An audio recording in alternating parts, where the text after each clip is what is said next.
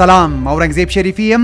دا د پیښو نړۍ ده. شیبې وړاندې د امریکا د ټکساس ایالت په یو ابتدایي ښوونځي کې یو 18 کلن کس 14 زده کوونکي او یو ښوونکی په ډزو وژلي دي. نور جزئیات وروسته.